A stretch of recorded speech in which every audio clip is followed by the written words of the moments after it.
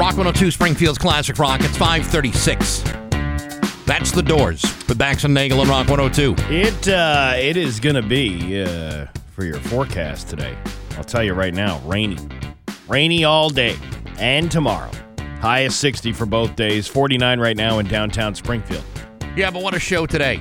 What a show today. Yeah, I know. We got our work cut out for us. It's true every day, actually. But you know what? Today's going to be fantastic. Not when Cohen's here. Well, we don't have to do any work. He just runs the whole show by himself. It does take a little bit of weight off our shoulders. You know, It also is halfway to ranch dressing day, so could always go back to that. The hell it is. All right. It's 5:37 with Bax and Nagel and Rock 102. New England Patriots. It's 5:53 in Motley Crue with Bax and Nagel on Rock 102. Rain shower is going to start moving in throughout the area today, a high of 55. More of the same for tomorrow. It's 49 right now in downtown Springfield. Hollywood Trash is brought to you by Aquapump, an expert in all water supply systems from the well to the pump and into the house. Somehow you still care about what's happening in Hollywood. So, from Tinseltown, 3,000 miles away, it's Steve Nagel's Hollywood Trash. Well, I might as well make things dark this morning, because why not, right? Sure. Do you ever watch the Great British Baking Show? The old lady? Yes, I have. Prue Leith is her name, right? Right. She seems like a really sweet old lady, but she has a very dark secret, which she reveals in her new autobiography. She once drowned a bag of kittens. Why? She was only 11 years old at the time, and the kittens had literally just been born. Prue says, quote, "Too many kittens was a frequent occurrence, and there had come a day when my mother, unable to find homes for yet another litter, decided to drown the last batch." So wait a minute. Her mom did it or she did it? Her mom told her to do it. Prue's mom tried to soften the blow by saying, quote, "Darling, it has to be done. They're only a few hours old. They will hardly know what's happening." Prue says the kittens, quote, "fought like the devil for life," but she added, "I held the bag underwater until the last kitten stopped meowing." And then she got a bike. Yes. What a horrible, horrible childhood. A terrible, terrible memory to carry with you. She's how old? 80s? 90s? Yeah, she's in her 80s now. Jesus. So why would she admit something so horrific? She says, quote, "This happened in the early 1940s when I was 11 years old, being brought up on a farm in South Africa. I wrote about it honestly in my book. As an 11-year-old, it was an extremely traumatic experience and not one I would forget. However, it is what happened 70 years ago." This is the kind of thing that makes a child resent their parents until the very day they die. Yeah. How do you bake a cake after that? Yeah, I mean, You know what I mean? do you drown a bag of cats and then bake a pie? Well, you just unloaded one of the most traumatic experiences anybody could go through, and then you want to have a cooking show? You kind of brought the mood down. Well, I mean, you're kind of jumping from like point A to point Z here without, everything from like B to Y. Right. Edie Falco understands why Pete Davidson is so popular with the ladies. She's playing his mother on the upcoming Peacock series Bupkis, so she got to know him really well. Edie said you fall in love with him the second you meet him because he's so lovable and genuine. Okay, I'm going to take a word for it. There's something so endearingly vulnerable about him. He doesn't play games. He doesn't try to keep up an image beyond what he cops to. All right. Well, good for him. Take our word for it. Colin Hanks revealed the type of grandparents Tom Hanks and Rita Wilson are. He has two daughters, ages 11 and 9. During yesterday's Today with Hoda and Jenna, he said, quote, "They're okay. It would be great if they paid attention to the kids' bedtime and, actually cooked food that the kids will eat. No, they're great." Ooh, throwing a little shade towards your parents. It sounds a little hostile. They give him too much sugar. The only thing that's missing, they need like good ugly sweater vests. If they both had those and some glasses and complained about the temperature, I think we'd be okay. This kind of sounds like Colin is kind of the bad parent and the grandparents are just being loving grandparents. Yeah, well, that's what they're supposed to do. You're too strict, too restrictive. Are you using the children as daycare providers? Because if you are, then you can complain about the sugar content. But that's what Grandma and Grandpa are all about: sugar and toys. And I'll have you know, children thrive in that stuff. Speaking of parenting, Sarah Michelle Gellar and Freddie Prinze Jr. are pretty strict about not letting their kids use social media. She compared giving them their own accounts to letting them get Paw Patrol face tattoos when they were 5. Yeah, you don't want to see Mom in any kind of weird position like she was in that movie with Cruel Intentions. Oh, I never saw it. Oh, man. Really? Is it worth seeing? She gets down and dirty with that other guy. I've always found her intriguing. Sarah Michelle Gellar? I don't know why. Yeah, but I don't know. There was something weird about her. All the more reason to like her. Yeah. Sources say Coolio suffered from severe asthma, and it may have contributed to his death. There's still no official word on the cause. Coolio died at a friend's home last Wednesday. He was only 59. The family is saying it's a heart attack. Yeah. Not an overdose, but a heart attack.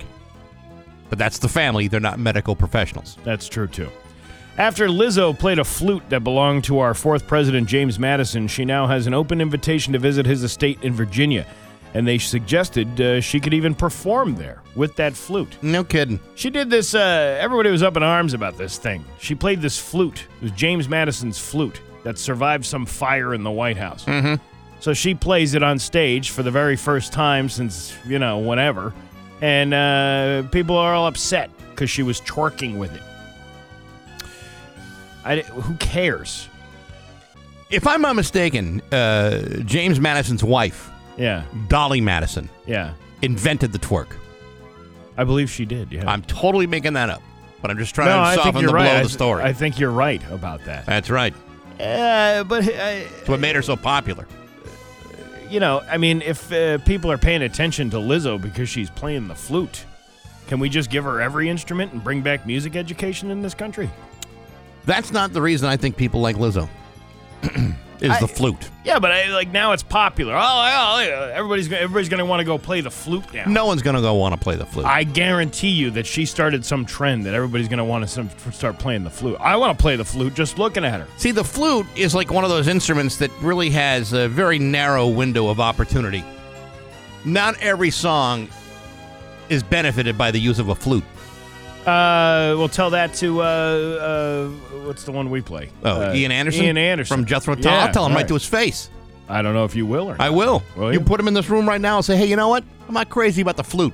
Hey, by the way, Kim Kardashian has been charged by the SEC for hawking cryptocurrency without telling anybody that she was hawking cryptocurrency. Really? Yeah. She agrees to pay a $1.3 million fine. Well, Oh, my God. Well, wait a minute. She must have had something to say. She said, oh, my God, the last time I hawked crypto was when Ray J gave me the bank shot on my pig snoggle and that sex tape you can purchase on YouPorn for $39.95. Wow. And Caitlin? Whatever, got that down and dirty with your mother, Chris Kim, but I once stemmed the chocolate rose. I raw-dogged the gas box. Oh, my gosh. What are you trying to say? What I'm trying to say is I browned the beef like an overdone roller sausage at Cumbies. You know which one I'm talking about. Exactly what you're talking about. And Kanye? I'm still not allowed anywhere near the house. Hey, Kim, throw down my Yeezy shirt.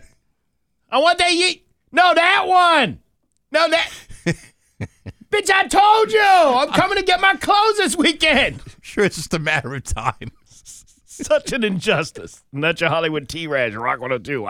Villa Napolitano's annual Harvest Outdoor Power Trifecta. Hey, good morning, sports fans. How the heck are you? As many of you know, being a head coach in college football is not exactly what you would call stable employment. Far from it. 1 minute you're being introduced in a fancy press conference. The next minute you're being escorted off campus with a cardboard box full of disappointment and unfulfilled promises. But these days, you're also escorted out of the building with something else. A very large check, the size of which can be befuddling. On Sundays, reported that the University of Wisconsin had fired their head football coach, Paul Chryst, who had been coaching there since 2015 and brought the Badgers to 7 bowl appearances, losing only one of them, and even that was years ago. Nevertheless, they fired the guy on Sunday despite the fact that he had $20 million remaining on his contract. Yesterday, it was reported they had reached a settlement where they would buy out the remainder of his contract for $11 million. Now, While that's slightly less than the $11.37 million that Georgia Tech paid for their former head coach Jeff Collins to buy out his contract, it's a far cry from what the University of Nebraska paid to get rid of former head coach Scott Frost when they bought him out for $15 million. Want to know why you're paying too much to send your kid to college? Well, this might have something to do with it. But what if your kid isn't going to a Division I football school? Well, thanks to contracts like these, this is now what the market will bear. Granted, there are other reasons why colleges are jacking you for cash too, but if I'm sending my non-residential kid to the University of Wisconsin for an education at $55,000 a year, then the last thing I want to hear about is that I'll be paying at least a portion of that $11 million buyout. I may have to remortgage my house or borrow more money from a predatory lending institution, but I'm sure that's a small price to pay, knowing that it might help the football team in their Big Ten standings. I know I'd certainly be relieved. But hey, enough of my yapping. Sports brought to you by Rocky's Ace Hardware. You paint your house this year, but what's it going to look like in 10 years? Benjamin Moore paint withstands the sun and wind and rain and snow without losing its color, vibrancy, or texture. Go for a long-lasting, high-quality paint. Get Benjamin Moore paint at your neighborhood Rocky's Ace Hardware. I'm Bax. That's my view from the couch. Rock 102, Springfield's classic rock. Rock 102, Springfield's classic rock. It's 6:13. And AC/DC with Bax and Nagel and Rock 102. Going to be rainy today with a high of 55. Tomorrow, more of the same. It's 49 right now in downtown Springfield. What? Oh, no, I got nothing. Well, do you want to talk? 'Cause No, I'll talk. No, you go ahead. You got something. You lay it out there. Well, usually we, I was so used to doing rehearsals before we went on that I wasn't really sure how this works now. Yeah, baby steps, Steve. It's the only way we're going to get through this. I was telling you off the air, and I forgot to mention this yesterday. Over the weekend, we went out to Santiago's in Westfield. Yeah. Oh, my God. Was that food good? Santiago. Yeah, it's like authentic Latino food. You got I had a fried pork chop with some beans and rice. Man, I do love pork. And then fried pork chop with some beans and rice. And then my girlfriend had pernil kind of thing with the rice and beans. Is there anything better than that, really? No, but you know what? This place, I hadn't been in this place in probably 12 years or so. And I remember it being really good the last time, and I don't know why I hadn't gone back. I think maybe it's just because it's one of those places that's always busy. Like, it's always busy. Right. Like, and if you want to go and eat there, you probably should order the food to take out because it's hard to get a seat inside the place. It's a little tiny little place, but man, like there's something about that authentic food. Yeah, I know. People don't realize that like Taco Bell or Chi-Chi's is not real stuff. No. You know, that's not what that cuisine was really all about. No. Ever. But man, I'm looking at the pictures. I'm looking, oh my God, look at them. Look at that rice and beans. Oh my God, I love that. I had plantains. They were like candied plantains. They were really, really good. Oh yeah. Because there was two different ways that we could have gotten them. One was like, he said fried and something, but I didn't really catch what he said. And then the other one was soft and sweet or whatever. So we got the soft and sweet ones, and it was almost like little, like soft apples. So he could have said anything. He could have said, "We're going to dip this in motor oil." Yeah, it's still and would you have wouldn't tasted, have known. Well, it still would have tasted good, I'm sure. But yeah, I really like that like authentic style food, and the fried pork chop was out of this world. You get those. Oh God, I love these things. There's those rice balls with the meat inside. Oh, they had potato balls. Yeah, that's what it is. It's potato. Yeah, it's potatoes with the meat inside, then it's deep fried. Oh, I love that stuff. Yeah, that was one of the good appetizers they had too. You know, I never get. Honestly, unless there's some sort of radio station reason to go. Yeah, I almost never get out to Westfield anymore. Why not? I used to live in Westfield, but now it's like those days seem to be kind of. Westfield has so much to offer. I know it does, and that's just the thing. I think when you live, you know, we always talk about the difference between like Eastern Mass and Western Mass. I think there's a big difference between those who live on one side of the river from those who live on the other side of the river. And so sometimes just the idea of even crossing the river Yeah. It's just like it's like too much bother. Oh, there's just too much. It's like, that's how like 22 feels when there's a story going on in Enfield. Oh no, we're gonna have to call New Haven for this one. even though we're Get- closer to Enfield than New Haven. Get is. those folks up from New Haven. That's a big job to go across that border for 2 miles. I mean, like from Hamden to Westfield, what is that? Like 40 minutes, 45 minutes, maybe 30 minutes. maybe 30 on a minutes. busy day. Yeah. And yet, psychologically speaking, I almost never make it out there anymore, Well, you which should. is ridiculous. Well, you should. There's tons to offer. I know there is. Hey, Listen, we got people cutting wires on gas pumps. We got I drunk know. drivers hitting cops, and we have good food. listen, I would love to go back to my old stomping grounds Yeah. right there in the downtown area of Westfield. Well, you got to go into the Nook too, because the Nook is not the same Nook that you knew it. It's been re-nooked. It's been re-nooked, and it's actually they have like oysters and roast beef sandwiches Get there. outta here. Yeah, Really? Yeah, like good roast beef. Come on. Not like that. It's like good cooked roast beef, not like that stuff you get from the deli where it's like it's got rainbow fish scale color on it. I'll be damned. Look at that. I'm looking at the pictures of the Nook now. There's some oysters. There's a charcuterie board. Yeah, I like a good charcuterie. yeah, very simple menu, but very good menu.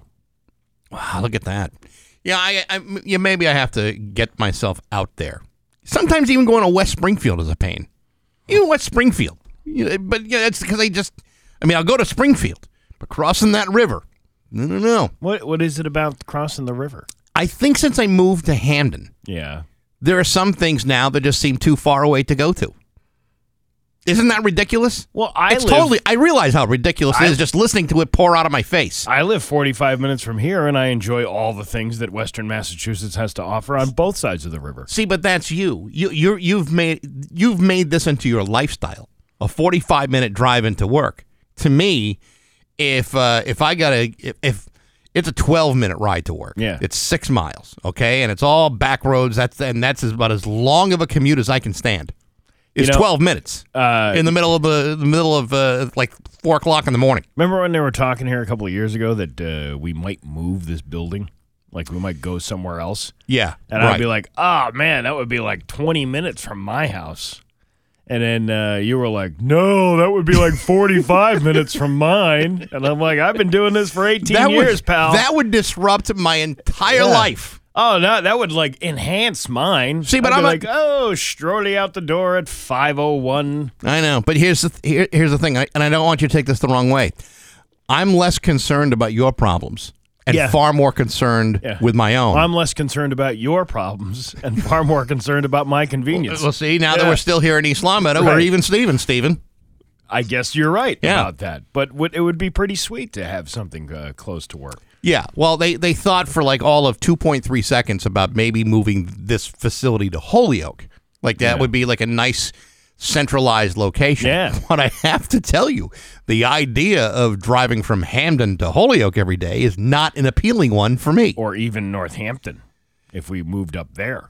Right, Yeah. of which there's less room, but that would not suffice for me. Less room for who? Well, I mean, the facility that we already have in Northampton for our sister stations up there is already tight just for them. So I don't know where we would move to. We could shed a few souls up there. They're They're not. They're about due for some disappointment. They're not that important. No, but it's like you talk about a restaurant in Westfield. It sounds delicious. Yeah. 2 restaurants you talked about. We talked about the Nook and Santiago's. Both places I'd love to go. You got to come out. I just rarely ever go that far out for dinner. Well, Ever. Uber will drive you home to and from. It might cost you a good penny to get out to Westfield and then all the way back to Hamden, but you can do it. See, we're the kind of couple now. This shows you how much the influence of my age has crept up into our relationship. I really feel now that when I go to a restaurant, I want to be there at 5. I don't want to be there Before the crowds. Yeah. If someone says, "Hey, let's go out to dinner. We'll make reservations for 7." I'm like, well, what am I going to do until 7 o'clock? I mean, I'll be starving to death. Jenny, Moon's Over My Hammies on special at Denny's for 4 o'clock. Half price. The early bird specials are sounding better and better. Yeah. And I can't tell you how many times we've been the first customer in a restaurant that opens up exactly at 5. And a dish like Moon's Over My Hammy sounds a lot more appealing after a certain age, doesn't it? It really does. Moon's Over My Hammy. It sounds... If I didn't realize I would have to go to a Denny's to get it, I would say, "Ooh, that sounds awful good." Well, hey, maybe we should meet for dinner one night. All right, at 4:30. That sounds perfect. All right, perfect. It's 6:22 with Bax and Nagel on Rock 102. 6:29 with Bax and Nagel on Rock 102. It's time for news brought to you by Gary Rome Hyundai. Gary Rome will pay you more for your car, whether you trade it or not. It's time for news. Here's local radio icon Steve Nagel. Thanks, Bax. A man died after crashing into a tree on Berkshire Avenue in Springfield early Saturday morning. According to spokesperson Ryan Walsh, at around 1:30 a.m., officers were called to the area of the 700 block of Berkshire Avenue for a single car crash into a tree. The driver was the only person in the car, and he was taken to Bay State Medical Center where he died due to his injuries. The accident is still under investigation. A police officer working a detail in Westfield was injured after his cruiser was struck by a pickup truck driven by an alleged drunk driver on Sunday night. Didn't I say that? Didn't I say that, it's just, the game's just about ended. It's about 8 o'clock, and somebody gets hit at a traffic detail because the driver was drunk. Yeah, I mean, again, if there's road construction going on, and there's a cop out there, especially like in that stretch, it's pretty obvious what's going on. Like you might want to slow down or pull over or get through. If you're distracted or drunk or impaired in any way, that's what sometimes happens. That's the confusing part. Well, listen, you're standing in the middle of the road. If I hadn't been drinking, or if you interrupted my drunk driving home by putting your hand up and telling me to stop. Yeah, except you're in the way. Yeah, but that's the cop's job, and your job is to not drive drunk. I'm being facetious. Oh, I thought you were being serious. Or is serious. it factious? I can't remember. I would understand either one, Steve. Anyway, according to the Westfield Police, the accident happened around 8 p.m. on Sunday. The officer was in his cruiser working a detail at the time of the incident, which occurred at the intersection of Elm and Orange Streets. Westfield Police Captain Steve Dickinson said that the officer was taken to Bay State following the crash, where he remained as of Monday morning. He is expected to be okay. The name of the injured Westfield officer is not being released at this time. The driver of the pickup truck, 19-year-old Petro Mizurek, was arrested a short time after the crash. He is facing a slew of charges, and according to court documents, Mizurek crashed head-on into the police cruiser and then drove away. Another officer was able to track the vehicle by following fluid leaks and saw it pull into a driveway on Morris Street. Oh, it's like the Roadrunner leaving the trail or the coyote leaving the trail of birdseed. Yes, right. Pickup. We just follow your oil spill. You're making it very easy for you to be tracked. Mizurek and 2 passengers were detained during the investigation. Mizurek was arrested after allegedly admitting he was drunk and had 2 fake Massachusetts licenses along with his real license. Well, you got to use the other fake one in case the first fake one doesn't work. Well, which one do you want? You want my name to be Ted? Do you want my name to be Petro? Or do you want my name to be Bob? You pick. Come on. It's like a little full house here. Well, it says here your name is Brenda. Well, I don't know what you're talking about. I'm from Rhode Island. Northampton police found a missing man who had fallen down a 20-foot embankment. An 84-year-old man took the family dog for a walk around 6:30 last night. The dog returned home with a leash without the man. This sounds like an old episode of Lassie. It does. Go get help, girl. And hours later, all of a sudden, and it took hours for them to find the guy. Yeah, police say he has mobility issues. Okay, this is where you got to watch your typos here. Police say he has mobility issues and required a cane for assistance. His wife called the police around 9:30 a.m. Well, wait a minute. He was missing at 6:30. She didn't call the police until 9:30 a.m. the next day? And this happened yesterday? Yes. which means she called It in the happened future. It happened last night. Interesting. They were able to find him within minutes. He was taken to Cooley Dickinson Hospital for his injury. So it wasn't hours. It was just hours before she goes, well, maybe I should call the police. How's he doing? Does it say? It doesn't say. Yeah. But, the dog's showing up at the house. Hey, Sparky, where's Daddy? He's over in the ravine. Oh, good boy, Scoob. Good boy, Scoob. Dogs have excellent senses of direction. They really do. I mean, they actually have a better sense of direction than you think. Now, if I were a dog, I'd still be out there trying to find my house. Yeah. Because I have a terrible sense of direction.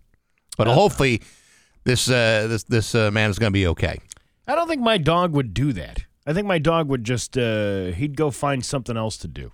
He'd be like, oh, he's in distress? Now's my chance to go destroy the trash again.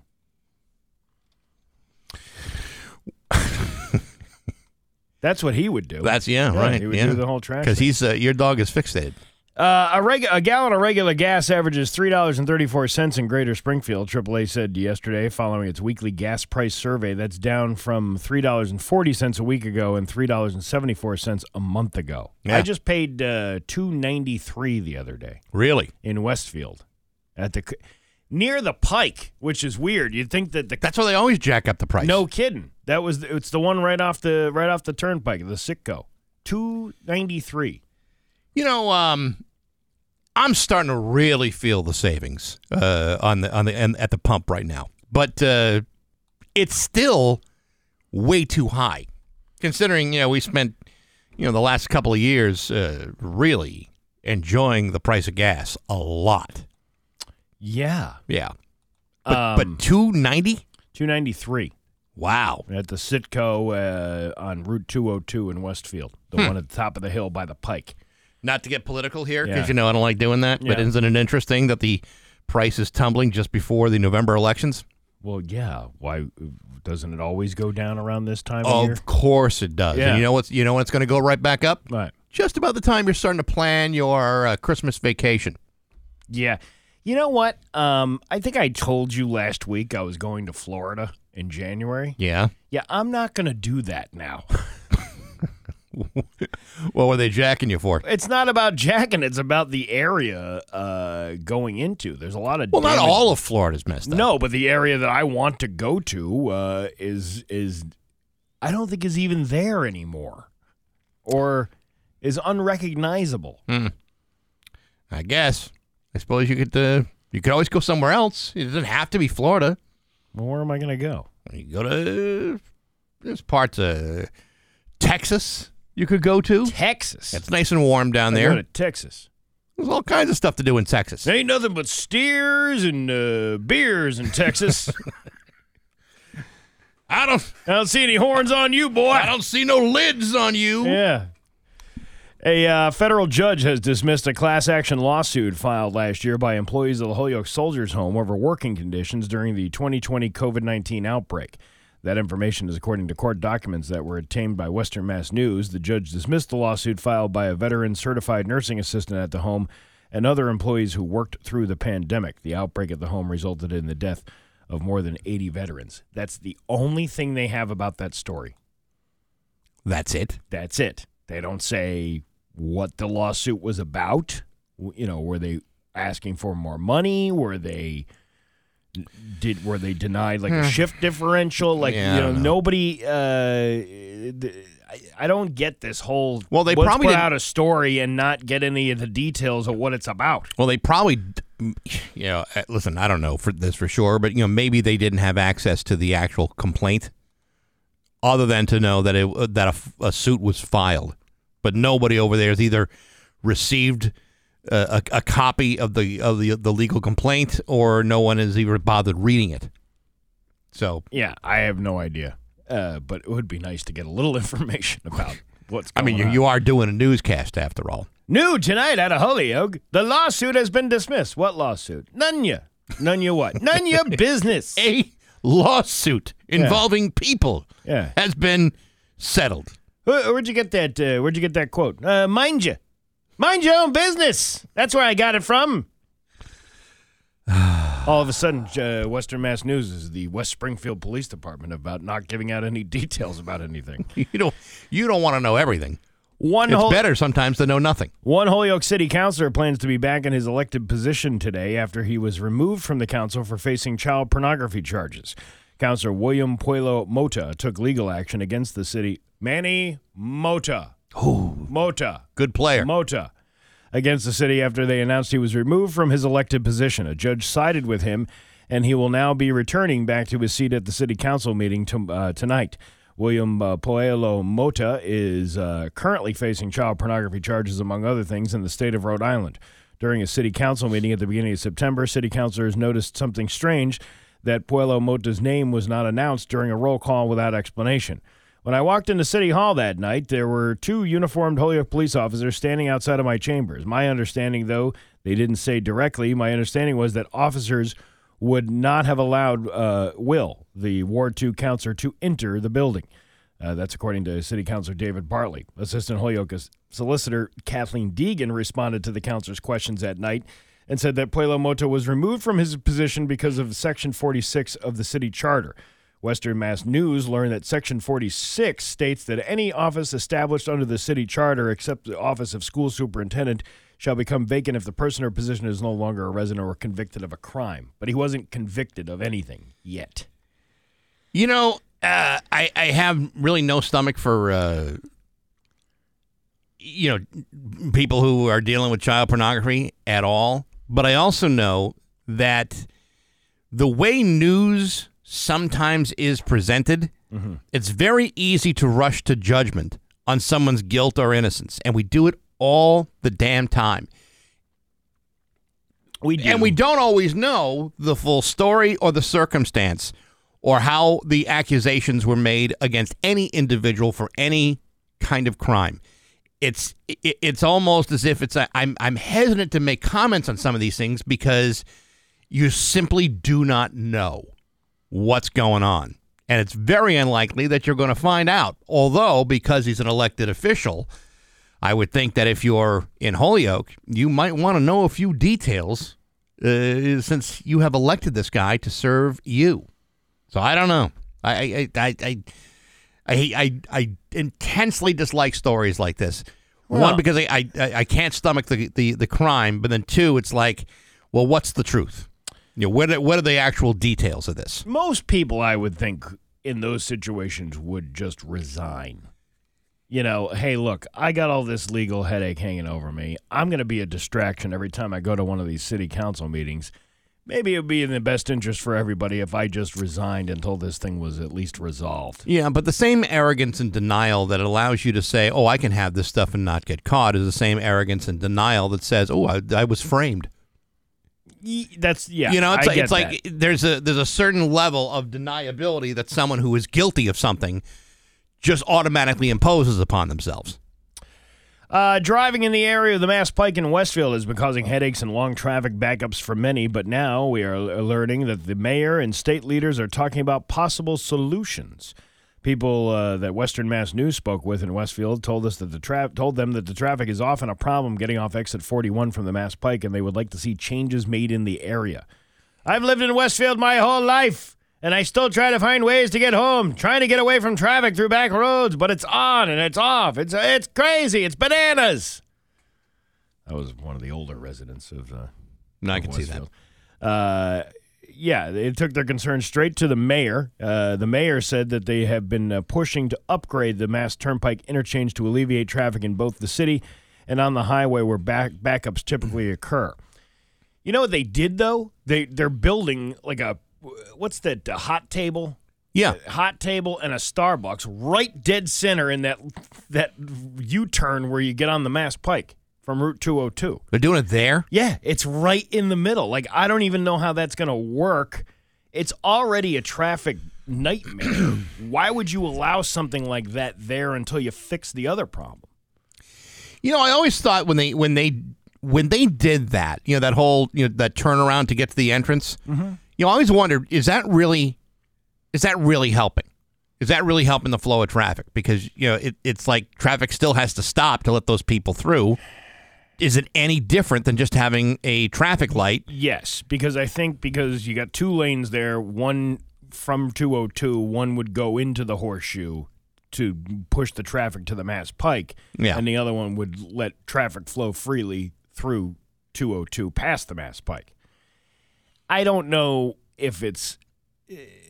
There needs to be another exit. I don't know why, after all these years, that we just can't put in another exit somewhere. There's plenty of land, there's plenty of space, there's plenty of all this other stuff, and everywhere else, Blandford would be a perfect opportunity to put an exit there. You'd also have another one in Westfield. Right. You could put one, closer to that state police barracks or something over there. But, as much as we've talked about this, and we even talked about this when Palmer was talking about building a casino there, that the law prevents them from making, flyovers and changes to the turnpike for private business. Private businesses. But if you're talking about a traffic issue that needs to be addressed and you have to take land by eminent domain in order to build that, I mean, how the hell did they...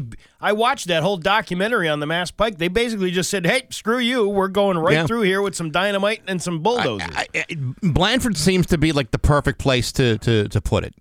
And there does need to be something between Westfield and Lee. I mean, it's a ridiculous amount of... That's 30 miles. 30 miles. That's a long way. How often do you screw up, directions or exits, on the highway and you have to go to the next exit to turn around? Well, now you're talking about 30 miles out of your way. Technically, there is a Blandford exit. Yeah, I know that, but it's not an exit. It's just it's an emergency. It's an emergency off ramp, right? It? But it's also it's only $50 if you get caught, and it's not a moving violation, so it could be worth it to you. Yeah, but it shouldn't be. It's going to be rainy today with a high of 55. It's 49 right now in downtown Springfield. I'm Steve Nagel, and that's the news on Rock 102. Oh, yeah. Rock 102, Springfield's Classic Rock. It's 6:51, and Jimi Hendrix with Bax and Nagel on Rock 102. Going to be rainy with a high of 55 today. Tomorrow, rainy with a high of 60. It is 49 right now in downtown Springfield. This Friday, I'm going to be out with the Rock 102 Road Crew from 5:30 to 7:30 at the Mighty Oktoberfest of the Student Prince. It returns to 4th Street this Friday and Saturday. Festivities kick off on Friday with the annual tapping of the keg. I'll be there for that. I'll also be there to announce Trailer Trash on Friday night. I've also been asked by the guys in Trailer Trash if I'd like to sit in and play a song with those guys. That may, knock on wood, that may happen. I'm a little out of practice, to be honest. Well, if you hadn't put those drums away and they're partially set up. That's just the thing. So you're gonna practice this week at least? I practiced yesterday just to kind of get, because I know the song that they want me to do, and it's not a song I'm ever drummed to before, but I will learn it and be ready for it on Friday. Can you tell us what song it is? I'd really rather not, because if I do, you're going to say, oh, I hate that song, or oh, I love that song, and you're not going to do it right. And I wouldn't say that to you. What song is it? Apparently, they want me to do that song from Four Non-Blondes. What's Up? What's Up? Oh, man, that song sucks. Why would you do that? That's what I'm talking about. Yeah. Actually, that's not a bad tune. I like that tune. It's nice and simple. Like I told Bob Stanek, listen, I'm a little bit out of practice. He said, well, you got all week. So, okay. Fair enough. So that might be the song I sit in with them for. But nevertheless, you do backup vocals too. What's going on? I'm not doing any backup Why singing. not? You can do it. I probably. All it is back. I'm sure I'd be wonderful, but I'm going to say no to the backups. Well, but when she's doing that whole thing, and then the chorus comes in, take a deep breath, then a step outside. Yeah, no, I'm not. You could be that backup. I'm going to be focused just on the drumming. That's all I'm going to do. I'll focus on that, and again, we'll see what happens. Little apprehensive about it, but I've played with them before, so it's not the first time. So yeah, we'll see how it goes. But again, Friday 5:30 to 7:30 is when I will technically be there. Of course, they'll go on a little bit later than that, and it's the Mighty Oktoberfest of the Student Prince in Springfield from Rock 102, Springfield's Classic Rock. Well, look at you getting all musiced up. Yeah, but like I said, I have not really played since the pandemic. Because for a while, my wife was teaching from home, so there was no time to do that. Then it's summertime, and then I just got busy with other things, and just put them aside for a while. Looked at them and finally put them together and tried playing, and I was like, I was a little rusty, maybe a lot rusty, maybe like it sounded like I've never played them before at all. So like you're playing a rusty trombone. Yes. Yeah, exactly. Exactly. And so we will see. Knock on wood. I'll be ready to play Four Non-Blondes with Trailer Trash on Friday. Hey, Mars Inc. has introduced a new purple character to its lineup of M&Ms, but not a new purple color of the popular chocolate candy. Aptly named Purple, the new female character is coming aboard to help the company represent acceptance and inclusivity. I have always felt that M&Ms, in particular, have not really reflected society. Yeah, whether it be gender issues, racial issues, whatever they may be. This is clearly one of the most oppressive candy confections in our entire arsenal. I was just shoving M&Ms into my mouth the other day, thinking, you know what? What would be good? A non-binary M&M. Yes, I agree. Because I feel there's too much gender, one gender of M&Ms that I'm eating. Listen, in the commercials, it's those two guy M&Ms, but that doesn't reflect the way society is. We're a much more diverse population than that. Maybe our delicious candy treat should be more reflective of that. Purple's foray into the music world is all for the nonprofit Sing for Hope, because she's going to be singing during these commercials, right? Which harness the power of the arts to bring hope, connection, and purpose to millions of people around the world through music. Yes, absolutely right. Because diabetes and tooth decay are the exact medical conditions that bring us all together as a population. I remember being at Disney World one time, and the kids were all excited because you could get they had these bulk things at M&M's. It was like an M&M store. It was nothing but M&M's. Yeah, and they had you could get it was all separated by color, so you could get all brown, all yellow, all red, or whatever. So my kids wanted, we want all red M&M's, and then I filled the bag. I paid $32 for a quarter pound of M&M's. $32? Yeah, well, it felt like a quarter pound, but it was some kind of crazy amount. Damn. Like $40 a pound for these M&Ms. Well, that's the price of diversity. Is it, though? Well, apparently it is. Yeah, I feel like I was oppressed during that time when I bought that bag of I think M&Ms. the moment they say that'll be $30, please. Yeah, absolutely. That's another form of oppression. What the hell's going on here? It's just about 6:57 with Bax and Nagel and Rock 102. New England. And now, Bax's View from the Couch, brought to you by Rocky's Ace Hardware, Outdoor Power Headquarters, Steel, Ego, and Craftsman. Rocky's Outdoor Power Trifecta. Hey, good morning, sports fans. How the heck are you? Folks, here's a pretty smart idea. According to the Miami Dolphins, they have decided, hey, you know what? Perhaps quarterback Tua Tagovailoa should sit out a week and let that mashed-up coconut of his get a chance to heal. Yesterday, the Dolphins correctly decided that rather than risk destroying the young man's life with even more irreversible brain damage, perhaps Tua should sit out this weekend's exciting divisional Week 5 matchup against the New York Jets. Granted, it is the Jets, but ultimately, Tua's brain is more important than getting extra stats.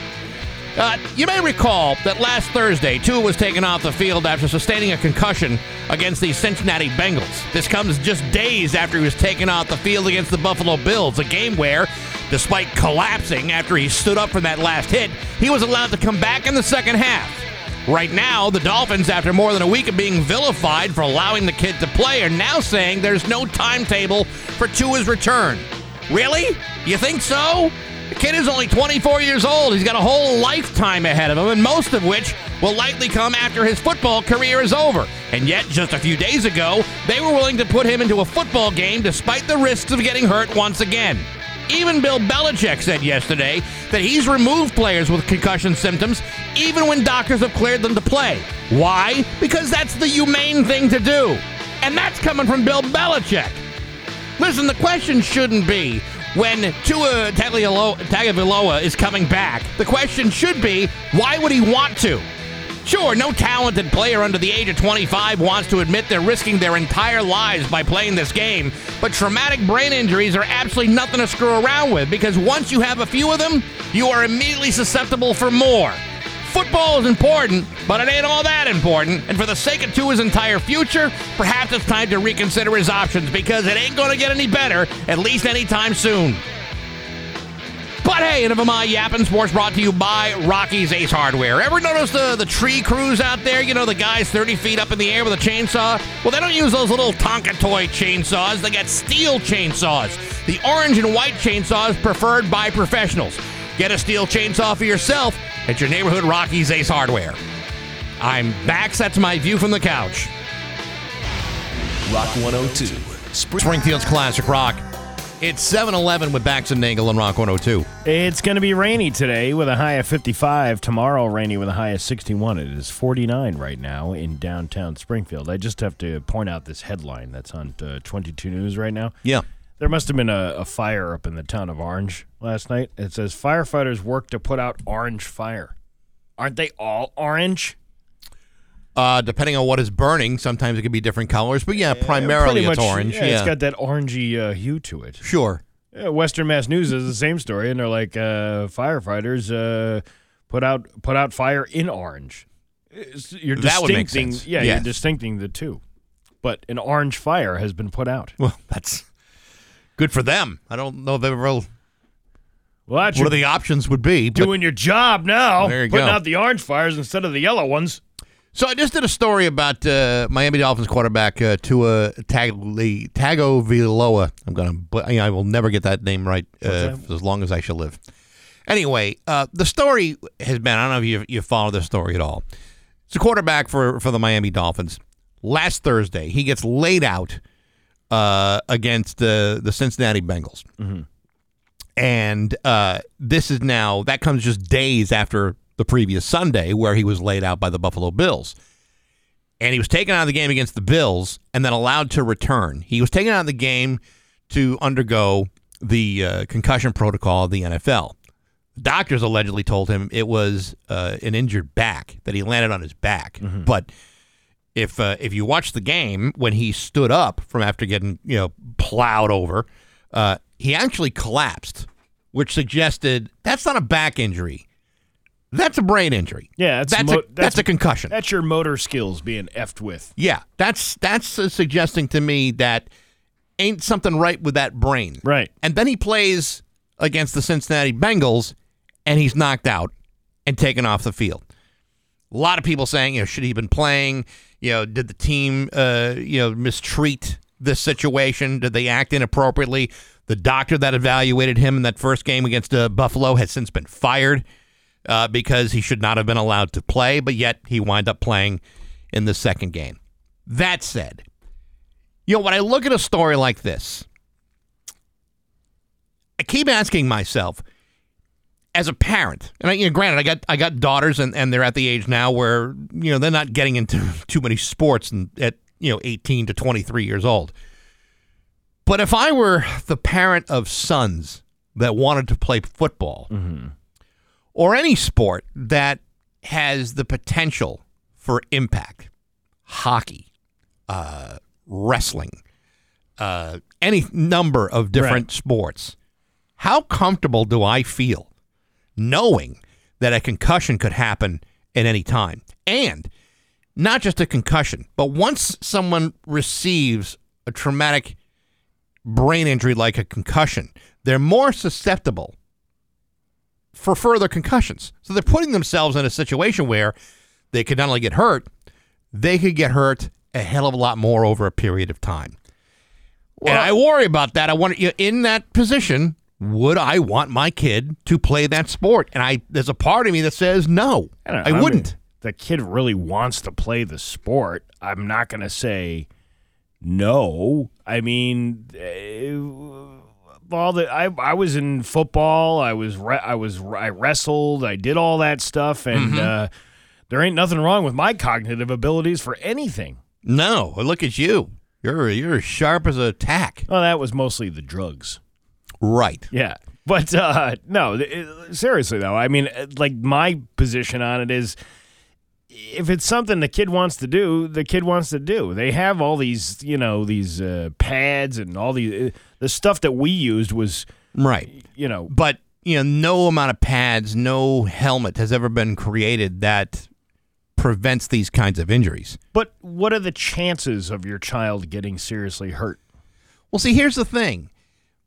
When it comes to like kids in sports, we're not necessarily entirely sure how much impact causes irreparable damage. We're not really sure. We don't know enough about it, and there's lots of studies out there. There's a lot of different research trying to understand how little do you need in order to set yourself up for prolonged brain damage. Now, I don't want to go into details, but I mean, two situations. When I was a kid, I was hit in the face with a baseball. Mm-hmm. I think I told that story before. Yeah. Playing first base right before the game. Shortstop who had a cannon of an arm throws the ball, hits the top of my glove, lands right in the nose. And I went down like a bag of wet slop. Hard. And I remember having like intense headaches, not just because my nose was broken. Right. But there's no way I could have had that kind of impact and not have had some sort of concussion. Thankfully, my athletic career ended not too soon after that. Right. I never received further concussions. But I don't know what kind of damage I may have sustained from that. On top of that, I also have members of my family who have been through this kind of thing before, who have been very athletic, had traumatic brain injuries, and it created a lifetime of heartache for not only for them but for their families and their loved ones, and it was horrible to watch. Now, having said that, we've also had interviews with people who are experts in this field, and they all kind of say the same thing. We don't really know a whole hell of a lot about the brain and how it's damaged or how it regenerates. Many people say it doesn't really regenerate. Once you damage brain tissue, it doesn't come back. You may be able to rewire your brain. You may be able to relearn things, but a damaged brain stays damaged. Yeah, it's not like your lungs, where if you stop smoking, they regenerate themselves, or your liver, when you stop drinking, it regenerates itself. Your brain doesn't have that ability to do that. Right. But again, I mean, what are we arguing here? Are we talking about should we let our kids play sports like this, or is it just anybody in general play sports like this? To me, I think you and I are both fathers. You know, I mean, I like sports as much as anybody else. I love watching football as much as anybody else. But there's a certain part of me that says, boy, I'm glad that's not my kid out there. Because, and yes, you're right. If a kid really wants to play, it's hard to say no to them. But, when a 12-year-old says, I want to play football, or, 13-year-old says, I want to play football in high school, is that kid really mature enough to make that decision? Does he understand the ramifications of what happens if? Now, you're right. He may never get injured. But there's a very good possibility that if you're playing football and you're playing impact, head hits the ground. Your head hits a guy. Helmet-to-helmet contact. These are the kinds of things that happen all the time, but we don't take into account how much of these kids really get hurt. And is it definable? Can you really know whether a kid is hurt or not? And is it worth it? I'm going to say yes, it is worth it, because what about all the other things that you allow your children to do, whether it be drive a vehicle? That's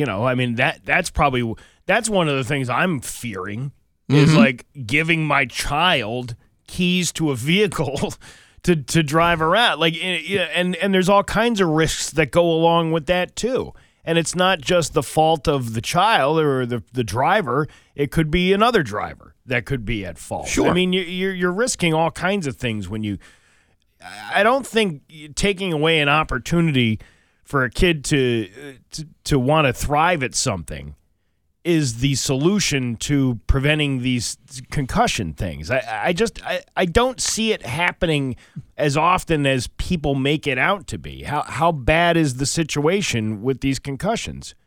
Is it like an epidemic kind of level, or is we don't know. That's the thing. We simply don't know. Now, I'll be honest. There's a part of me that also says that algebra and British literature are just as damaging to the human brain as anything else. Yeah. But, in a situation like sports, sometimes the long-term ramifications of these kinds of injuries don't manifest themselves until later in life. So if a kid has like 4 or 5 injuries playing high school football, 4 or 5 concussions, only half of which go reported, if any of them go reported. Look, if my kid wound up getting a concussion, I would be like, okay, then now it's time to hang up the cleats here.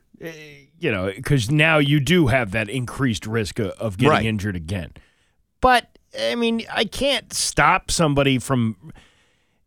You're taking that away from somebody that wants to do something physical. If I had a son and they wanted to play football, I'd say okay. Yeah. But, once you get injured, if you get injured or whatever, we're done. We're not doing this anymore. Let's see what we got here. Rock one. Oh, geez, someone just was impatient. Here we go. Rock 102. Good morning. Who's this? Hi, my name's Sam. Hey, how you doing? You're on the air right now. I'm good. How are you? Very good, thanks. So, you guys were talking about the whole circumstance with Tua and the brain injuries. Yeah. There's actually a movie out that Will Smith is in. I think it's called Concussion. Yes. And it talks about CTE, and it's a really good movie, but it really shows the damage that happens to these players' brains. Yeah, I mean, it's frightening, and it's not just football. I mean, I talked about somebody in my family who suffered immensely as a result of CTEs, and it's totally devastating. Now, would he have taken his athletic career back? Probably not. But how many times did he get hurt, and did that have the long-term ramifications later on in life? Right, exactly. It's scary stuff. It really did. Yeah, it deteriorates their life in the long term because it affects them so hard. It not only takes away cognition and intelligence and mood disorders. I mean, all the things that our brains have a certain level of equilibrium gets completely disrupted if certain parts of the brain are damaged irreparably. And you have to ruins their quality of life. It destroys it, and that's why you wonder. Okay, long term, how quick do I pull my kid out of this if they get hurt? Correct. Yeah. Hey, appreciate the call. Thank you very much. It's 7:23. Oh, hey, look at us taking stances on an issue. I know. Imagine that. All right, so you're against the CTE. I'm for the CTE, and we're taking calls right now. Give us your best CTE story. What is that? 7:23 on Rock 102. Org. It's 7:26 with Bax and Nagel on Rock 102. We do have. It looks like we. No, they hung up. Yeah, We did have a call during the break from a high school coach in Connecticut, who says that the way that they train kids now is a whole different type of tackling, where the head is not involved, and you do the best you can to hope these kinds of accidents and injuries don't happen. Mm-hmm. But even he admitted that on the game field, you're in no control over whether a kid uses his training or just accidentally moves one way or another, and all of a sudden they're helmet to helmet. Yeah, there's nothing you can do about that. And so you wonder, do those injuries happen, and what do they do? Well, we do have other calls. We do. Rock 102. Good morning. Who's this? Dave? No, it's Bax and Nagel. What can we do for you? In this situation between Bax and Nagel, I would say that Bax would be the a-hole. I'm glad we're doing that. I'm glad we're doing that this morning. Tell what's on your mind. Tell me what you're thinking. I don't know. I just think, like Steve says, that you should at least give the kid a chance, and if he does get hurt, then say that's it. But well, I mean, I totally understand it, but I think you have to really be extra vigilant and take a kid off the field or away for a couple weeks if they sustain these kinds of injuries. You can't do what they just did with Tua and Miami, have him playing again 4 days later. That makes absolutely no sense to me. And kids see that and think, well, if he can do it, I can do it. Yeah, I hear that. You see what I'm saying? So am I the a-hole? Yes, you are. You're always the All right, I'll take it then. Hey, thanks for the call. We appreciate it. Okay, bye. You bet. It's 7:28 with Bax and Nagel on Rock 102. Here's your Western Mass News First Alert Forecast. Today, it's 7:30 with Bax and Nagel on Rock 102. It's time for news brought to you by Bank ESB, a local bank. They've got convenient tools, smart banking technology, and personalized financial support to set you on the right path. Unlock your potential at bankesb.com.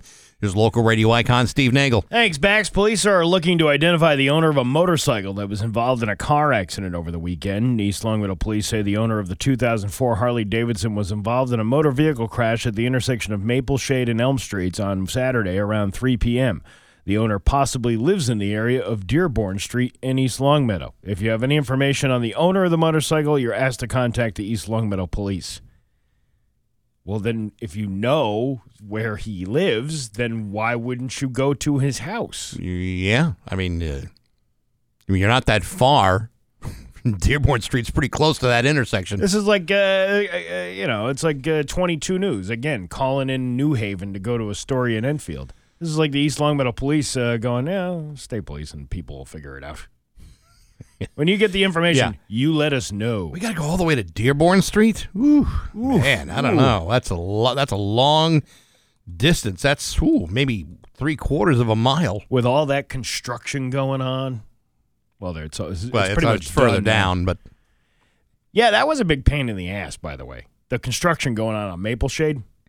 Was it Maple Shade? What's the one where the high school is on? Maple. That's Maple? Yes. Not Maple Shade. This is Maple Shade. Oh, I see. I get confused. Well, this is Westwood. Yeah. See, now you're screwing me up. Yeah, right.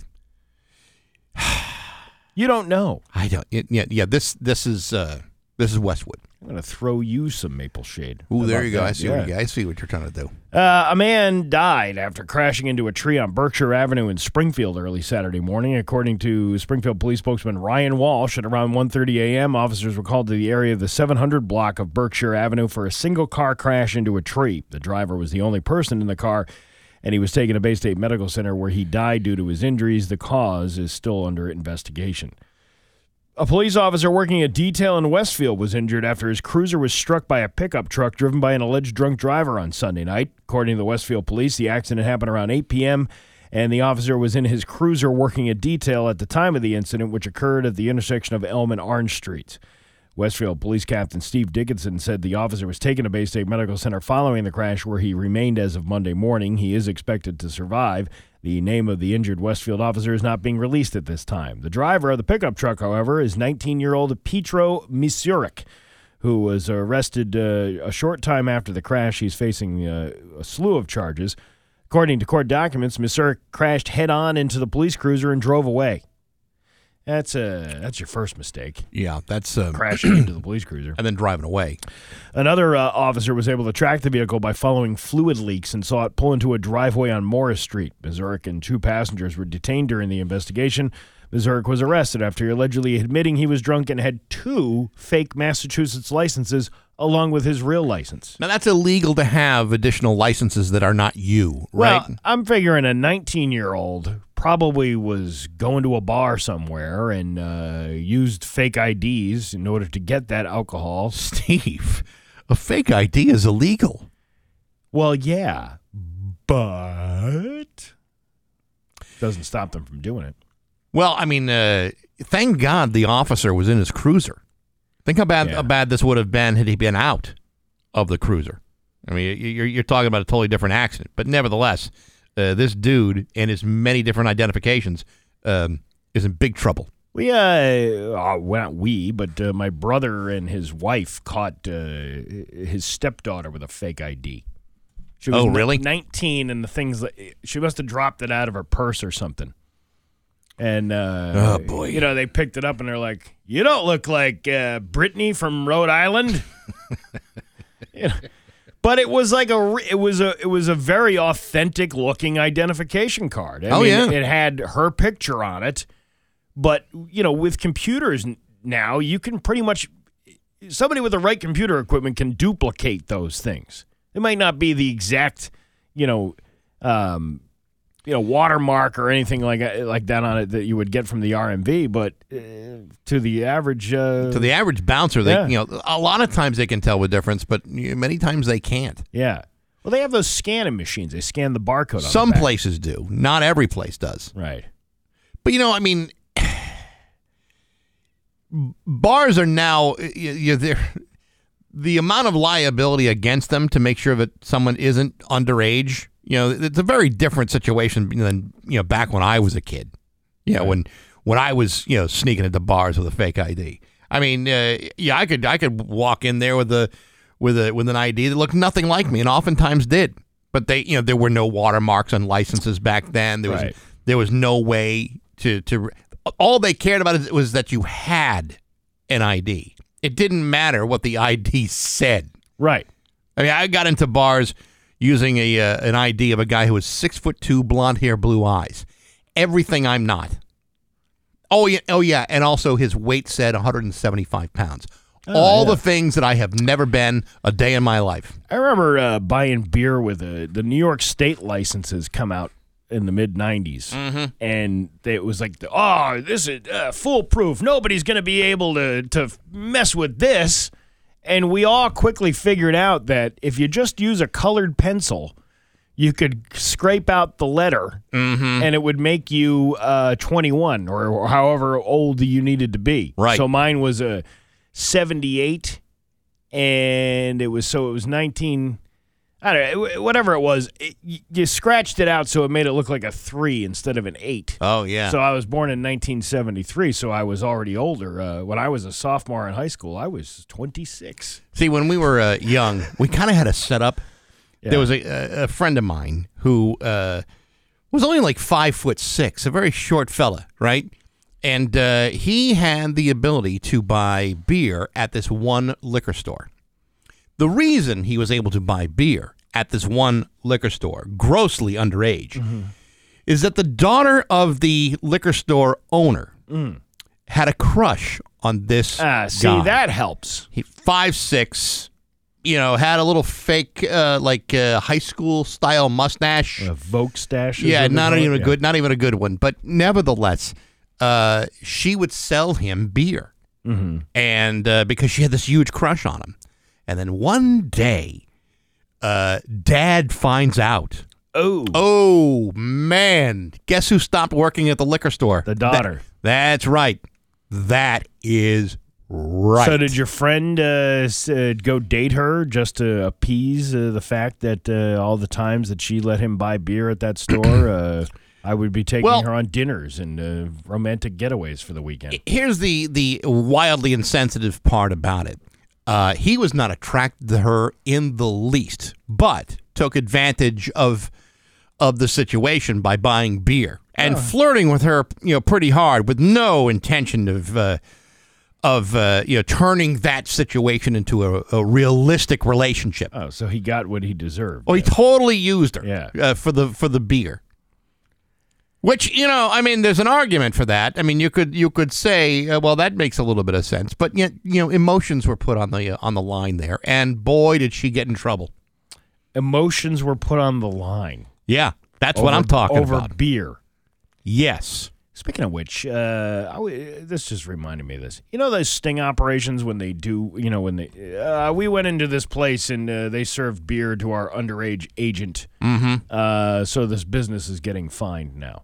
What if I always wanted to be approached by like a bunch of kids outside of a liquor store. They're like, hey man, can you go buy us beer? So I would take their money and then go in and buy root beer and put it in a brown bag, keep the rest of their money, because obviously root beer is going to be a lot cheaper than a 30-pack. Right. And then just tell them to run with it. Go, get out of here.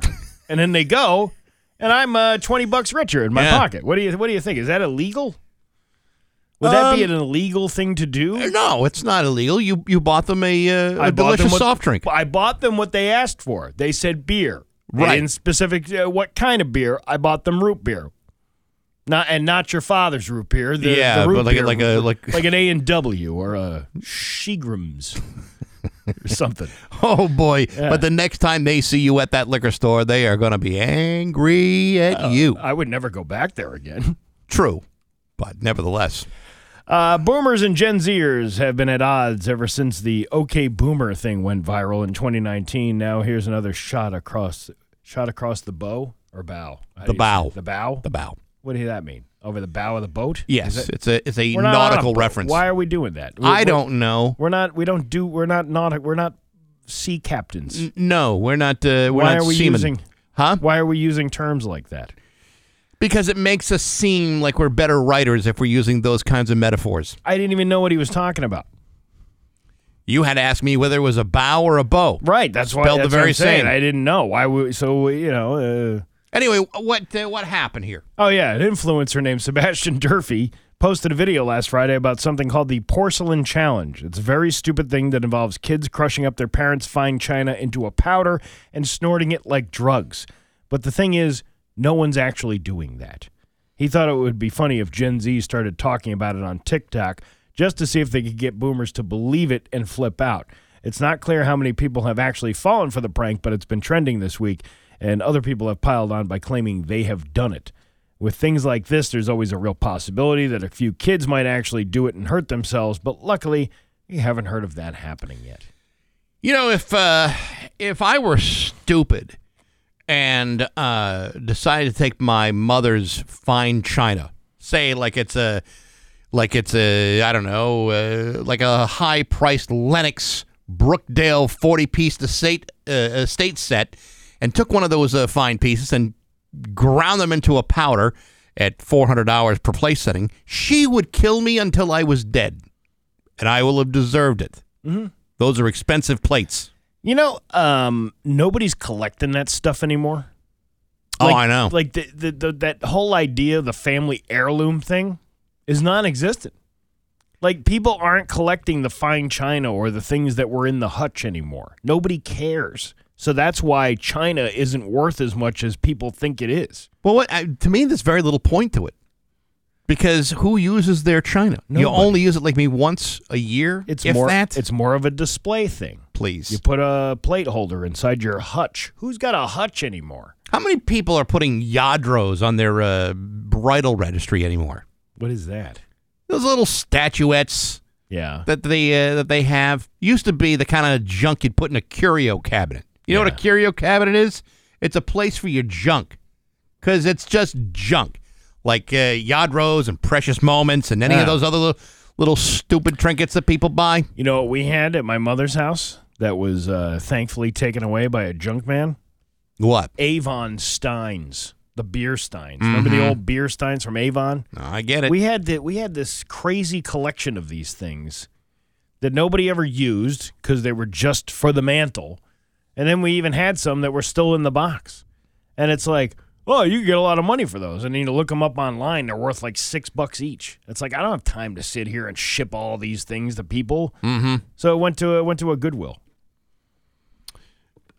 And someone probably bought it off of Goodwill. You know what else we donated? What? Those McDonald's glasses with the lead inside of them. Those are the best ones. They're not worth anything because they have lead in them. It's like, oh, these things were banned. But it's got Grimace on They it. got to be worth something. Again, a whole set of them is worth $12 on eBay. You know why? Because they have lead in them. That's the problem. Your Pioneer Valley forecast today going to be rainy with a high of 54. Tomorrow, more rain with a high of almost 60. It's 49 right now in downtown Springfield. I'm Steve Nagel, and that's the news on Rock 102. Oh, yeah. Munson Savings. Rock 102 Springfield's Classic Rock at 7:50 and Tom Petty with Bax and Nagel on Rock 102. Rain and a high of 55 today. Rain and a high of 61 tomorrow. It's 49 right now in downtown Springfield. Just a few days left of the Dave Miner Mayflower Marathon match. You go to rock102.com and click on the banner to donate. Dave Miner from Dave Miner Exterior Home Improvements is matching all monetary donations made to the Mayflower Marathon up to $5,000. Very generous of him to do. We got a brand new location for the Mayflower Marathon at MGM Springfield, and we're looking to make this year our best year yet. So go to rock102.com, click on the banner to donate for Dave Miner's Mayflower Marathon match, which ends on October 7th. That's this Friday from Rock 102, Springfield's Classic Rock. Hey, Bax. Yes, Steve? It's benchmark time. All right, hit me with it. Now hear this with Bax and Nagel on Rock 102. I feel like there maybe should be some clips or something to go along with that. We don't need no clips. You sure? Very overrated. We don't need clips, except for this feature. Now hear this. Here's some good news. A pilot on a Southwest flight from San Jose, California to Hawaii, giving a special shout-out to a passenger who is celebrating her victory over breast cancer. I would like to add a special welcome to a special guest on today's flight. We have a passenger who's headed to Hawaii with us today to celebrate her victory over late-stage breast cancer. So we're valiantly and is now cancer-free. Please join me in giving her Gerald Oldham a round of applause. Well, that's nice way to violate that medical privacy. Well, hey, yeah, I'm sure she wanted somebody to say something about it. It sounds like somebody else set it up, though. Yeah, like their co-passenger. And listen, I'm fully happy that somebody would be surviving cancer. Sure, but I'm on a plane. I don't. It's not slowing down the flight, though. It's not slowing down the flight, but it's like you're making me do something now. You're like, because you're obligated now to clap and hoot and holler for this person that you don't even know. Well, I mean, and I'm happy for them. Yes, that they're cancer free. But why do I need to participate? Is applause really that inconvenient for you, Steve? Well, like a moment of humanity and happiness, you just say, all right, you know what, that's nice. Listen, for you. If it's somebody I know, like you, like let's say, oh, hey, Steve, I'm cancer free. Yeah, that's awesome. F-can. That's bad. That's bad things. But, the random stranger. Yeah, well, that's more like good for you. That's good. But does it require everybody to clap on an airplane for listen, if you want to be a cold, heartless bastard, you just go right ahead. I'm not being a cold, heartless bastard. I think you are. This woman has gone through quite an ordeal. Yes, and now she's getting free applauses on an airplane. All right, but she's not getting extra pillows or pretzels along the flight.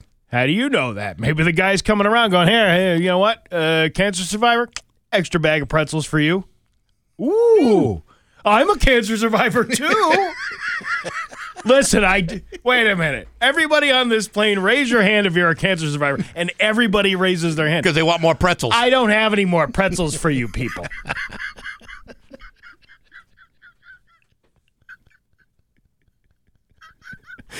Yeah, I can see that happening. Yeah. The captain said he's going to land this plane. We gotta go back and restock the pretzels. The new Blue's Clues movie. Did you know they're doing a movie about this? I did know this. Coming to Paramount Plus soon, and it features all three hosts. Can you name all three hosts? Steve, Joe, and that other guy. Josh. Josh was the third one. I only knew Steve. I knew Steve, and I remember when they replaced him with his cousin Joe. Well, anyway, here's the clip of the... Have you seen my handy-dandy notebook? Josh forgot his handy-dandy notebook! If they're lost, we must go to New York City! We have to help find them. I know a guy. Ooh. You? Is that you? It's the real Steve! Josh always says, you can do anything you want to do. You can do anything that you All right, so they kicked him off the show because he was balding, right? Yeah. How do they bring him back for a movie then? Hair care club for men. Doesn't take that much to put some hair grafting there, maybe a rug, like a looming. Do you think if he got on a Southwest flight, everybody would congratulate him for growing his hair back? Let me tell you something. That kid was fantastic in that role. When he played Steve, he was fantastic. He was the best host. Easily. But now he's not the host anymore, so the show's never going to be the same. It never was the same after he left.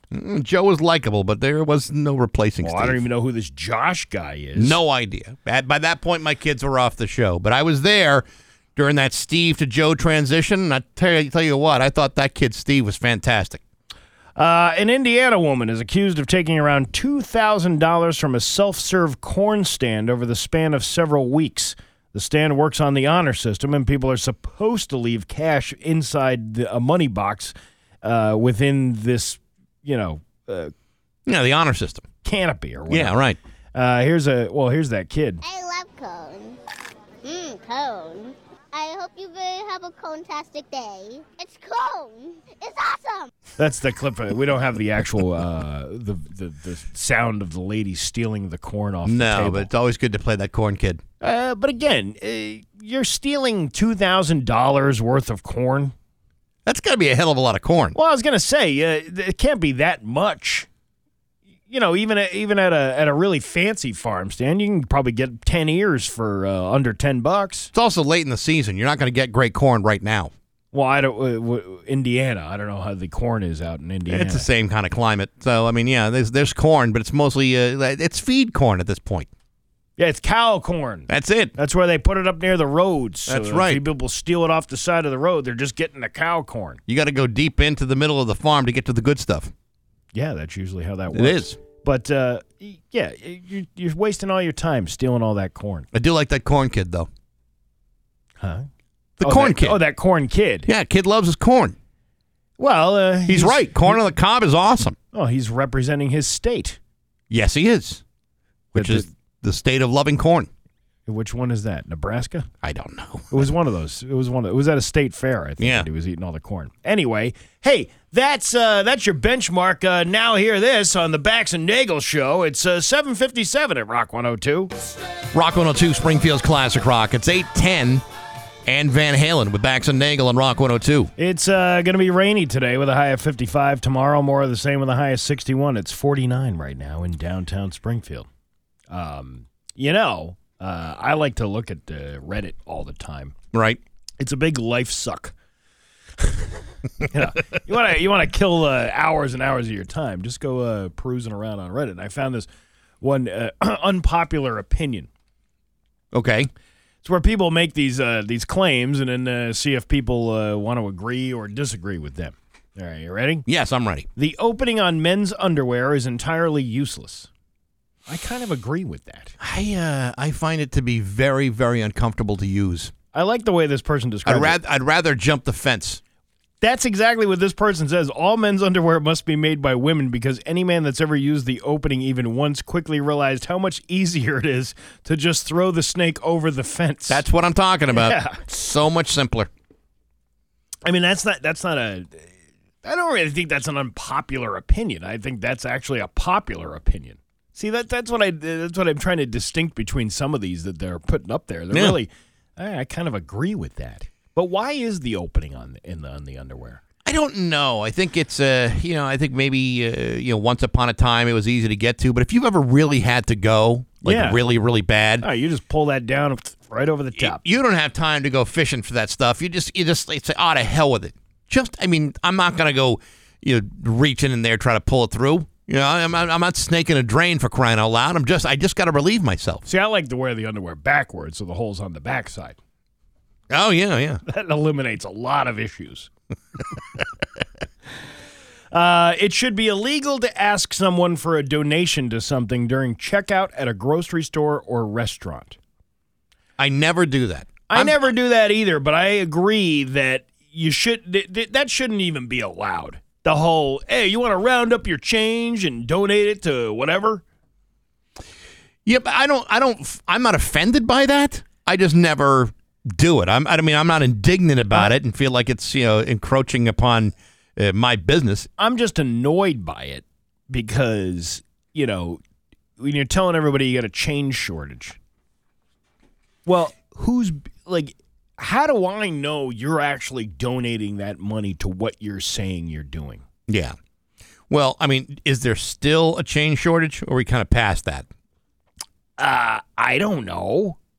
That one seems ridiculous too. Is everybody hoarding all the change that was out there? Whenever I'm given loose change, I always put that in the tip jar. Yeah. Obviously that's not 15% of anything I buy, but I'll put a couple bucks in the loose change. Speaking of which, the tip thing. How do you feel about the tip when you have to do it right in front of the person? They're looking at the coffee shops do it all the time. Yeah. They have the little device, the little Apple, iPad thing that they're doing that's their register. Yeah. And then you give them your card, and then they flip the screen around going, "Oh, complete your transaction." And then it's like 10%, 15%, 20%, or other. I'm not really against it, but because I'm a fat tipper. I don't mind tipping either. I always, having been a server in a restaurant years ago, it sucks. I mean, it's not something you can live off of unless you're really, really good at it, maybe. Right. But I was never really good at any of that. But I would, I appreciate the service that I get, and I understand. Like, I'm always understanding. Like, you're taking this job because you don't really want to, but you have to because you need the extra money. Right. So I don't have a problem giving you a tip to do that. If I have a bad experience at a restaurant, I don't blame the help unless it's clearly their fault. I just don't go back to the restaurant. Yeah, see, that's it. That's right. how I. But I'm just talking about. I'll still give a tip. I'm just talking about that embarrassment of having to be in one of those places where they're giving you the opportunity to put your own tip in front of them. Right. At least a waitress brings over a check. You have time to hide that and do that yourself. Yeah. Yeah. I don't mind doing it. It's because it's usually all mapped out for you. You got a couple of choices. It's like 15, 18, 20%. I'll get the 20, and then that'll be the end of it. They're going to get their money from me anyway. Yeah, that's right, damn it. But this whole idea of asking you to donate to a charity, yeah, I'm not buying that. I just don't do it. I don't do that like I don't donate that $1 to the presidential campaign fund when I'm filling out my taxes. You got to be out of your mind. I'm never giving you that dollar. But that's not your dollar. That doesn't reduce your. They're just asking you if it's okay with you if. And the answer is no. Right. It's not okay with me. But that's not your money though. I say no too. I've already given enough money to the government that I don't need to give them one more dollar. But you're not giving them anything. They're just asking you, hey, do you want some of this money to go to this, your tax money to go to the presidential election fund? And I still say no. I get that, but you're thinking that they're taking the money for you, or it's a shakedown, Steve. Giving you an extra dollar for not doing it. Listen, they're ripping money out of my wallet every single day. Here's another one. Nicolas Cage is a better actor than John Wayne. All right, now I disagree. Overrated garbage. I would rather watch the entire catalog of Nicolas Cage over John Wayne any day of the week. John Wayne has zero depth, zero character. Tom Green has more depth than that monotone, talentless, come on now, overhyped wannabe cowboy. I would rather listen to Larry King on repeat than watch a John Wayne movie. Listen, to me, it's hard to compare when you consider that John Wayne was in a different era of acting and a different era of film. So compared between the two, I'm going to say John Wayne is a much more important actor than Nicolas Cage. Much more. But it's not about importance. It's about better. Yeah. And I'm going to go with John Wayne. I don't know. I'm going on the Nick Cage bandwagon. All right. We can agree to disagree, but I don't know about that. Well, we need to take roles, Bax. We need to take opinions. We need to take stances. Wouldn't it be better though if they were there, like if they were honest opinions and like honest roles rather than like a contrivance, perhaps? I like contrivances. That's my thing. Oh, good. I live for contrivance. Good to know now. You know why? Because I don't even know what that word means. Well, look it up. I don't. If I only had something here to look up a word. Well, you got the internet there. Look up contrivance. Yeah. I'm looking up unpopular opinions right now. Older people gatekeeping how badly their body hurts pisses me off. This applies to all situations where someone older tries to one-up you. Specifically, I've encountered a lot of people who downplay my back pain because I'm young, usually with a comment about my age and say, wait until you're insert age here. Most of us don't know I was a paratrooper for 6 years and had 35 static line jumps with the 82nd Airborne Division. I've rucked countless miles and served a tour in Iraq. I have multiple brain, ankle, and back injuries during my service. Age doesn't make you more in pain, more intelligent, better at your job, or general greater or in general greater than someone younger. In fact, if you feel you need to one-up others in these scenarios, you probably haven't grown up at all. Okay. I like the feeling behind these films. Okay, well, all right. So there's some hostility there, but I gotta be honest. I feel little flashes of pain every single day. But you don't sit there and complain about it all the time. No, because I know you don't. Nobody cares about my problems. It's not that I don't care about your problems. I'm sympathetic to somebody who's going through pain. But there's a lot of people out there that experience pain due to their own doing, too. I mean, you see me walking around here sometimes. Like if I'm going to the bathroom, I'm walking like a 90-year-old man. Well, yeah, that's why they make those doorways wider at the Denny's so you can enjoy that Moons Over My Hammies special. Oh, that's why they do it. Yeah. But yeah, I don't know how I feel about that. I really don't. I don't know. I'm cool. Pain. I don't. If I'm in pain, I try not to shove it into everybody's face, unless I think that I'll get a little bit of sympathy and maybe something out of it. Well, if you're looking for an extra bag of peanuts on an airplane, I'd be like, oh yeah, I'm in pain too. Yeah, right. Yeah. I'm not feeling so hot. It's not me. I need extra food. Yeah, these knees are bone on bone, and the only thing that'll resolve it will be extra salty pretzels, please. Eggs with runny yolks are gross. I'm not a big fan of the runny yolk. See, I like it because how else are you supposed to soak up all that delicious yolk with your bread on the side, your toast? I don't mind the yolk. I don't like the runny whites. That to me is like like eating a booger. It's like no. I had when you cook scrambled eggs. I had this little playful argument the other day. Okay. When you're cooking scrambled eggs, yeah. Do you cook them so they're all completely dry, or do you leave them a little wet on the outside? I leave them a little wet, but because they kind of dry, they kind of continue to cook after they're off the pan. Mm-hmm. So I don't like eggs that are wet and sloppy. I don't like them dried out though either. Yeah, like they're overcooked. I don't like them overcooked either, but I also don't like them when they're like soup. Because it was, I said, well, what's the difference if you have like runny eggs? If you cook over easy eggs, what's the difference of you just leaving a little moist on the top of the scrambled egg? That's a good question, Steve. I don't have an answer for you. And the answer was because it's all mixed together, the yolk and the and the white, because they're beaten. Yeah. Yeah. Okay. So that somehow that's more gross than the regular runny egg that comes off the plate. I mean, years ago, I used to order my eggs over hard because I kind of liked them that way. Yeah, over hard. Over hard. I don't need to dip my toast in yolk. Yeah, see, I like it a little runny. I like when like a breakfast sandwich has a little bit of run to it. You got to eat it with like a paper towel. No, I don't like a sandwich that's going to be messy. I don't want anything dripping on my face. Well, there you go. That's a new segment we just had called Unpopular Opinions. And here's one we didn't get to. Katy Perry is way better than Taylor Swift. Oh, we're going to miss that one. I don't even feel qualified to respond. 293-1021 if you have an opinion. No, it's all right. We're all out of time. It's 8:22 on Rock 102. GG Inc.'s screen printing and just about 8:26 with Bax and Nagel on Rock 102. Going to be rainy today with a high of 55. Tomorrow, more of the same with a high of 61. It's 49 right now in downtown Springfield. You missed any part of today's show, check out the Daily Podcast. It'll be available just after the show today, after 10 o'clock.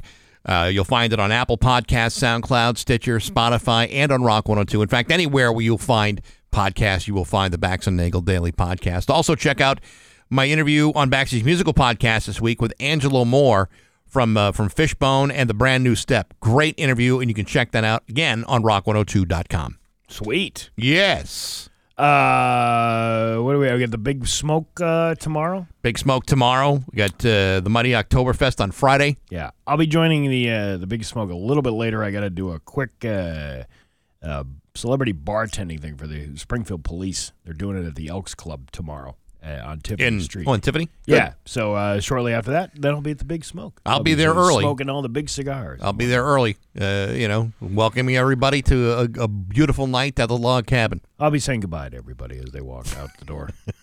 I'm the exit. I'm like the guy at Walmart. Yeah. I'm like, bye. Thanks for coming. Can I check your receipt to make sure you didn't steal those cigars? I like the Big Smoke. That's a nice, real nice event. Well, I mean, you can't go wrong with the log cabin. The log cabin knows how to put on an event. The food is good. The cigars are always great. Yeah. Well, it's a good event.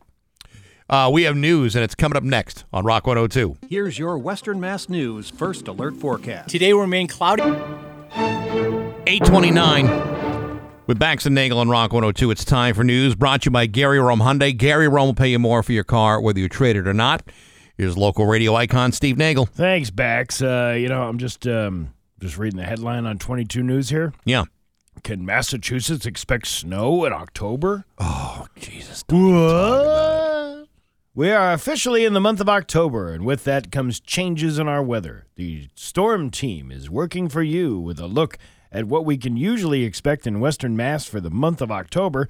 The average high is 63 degrees, while the average low is 42 degrees.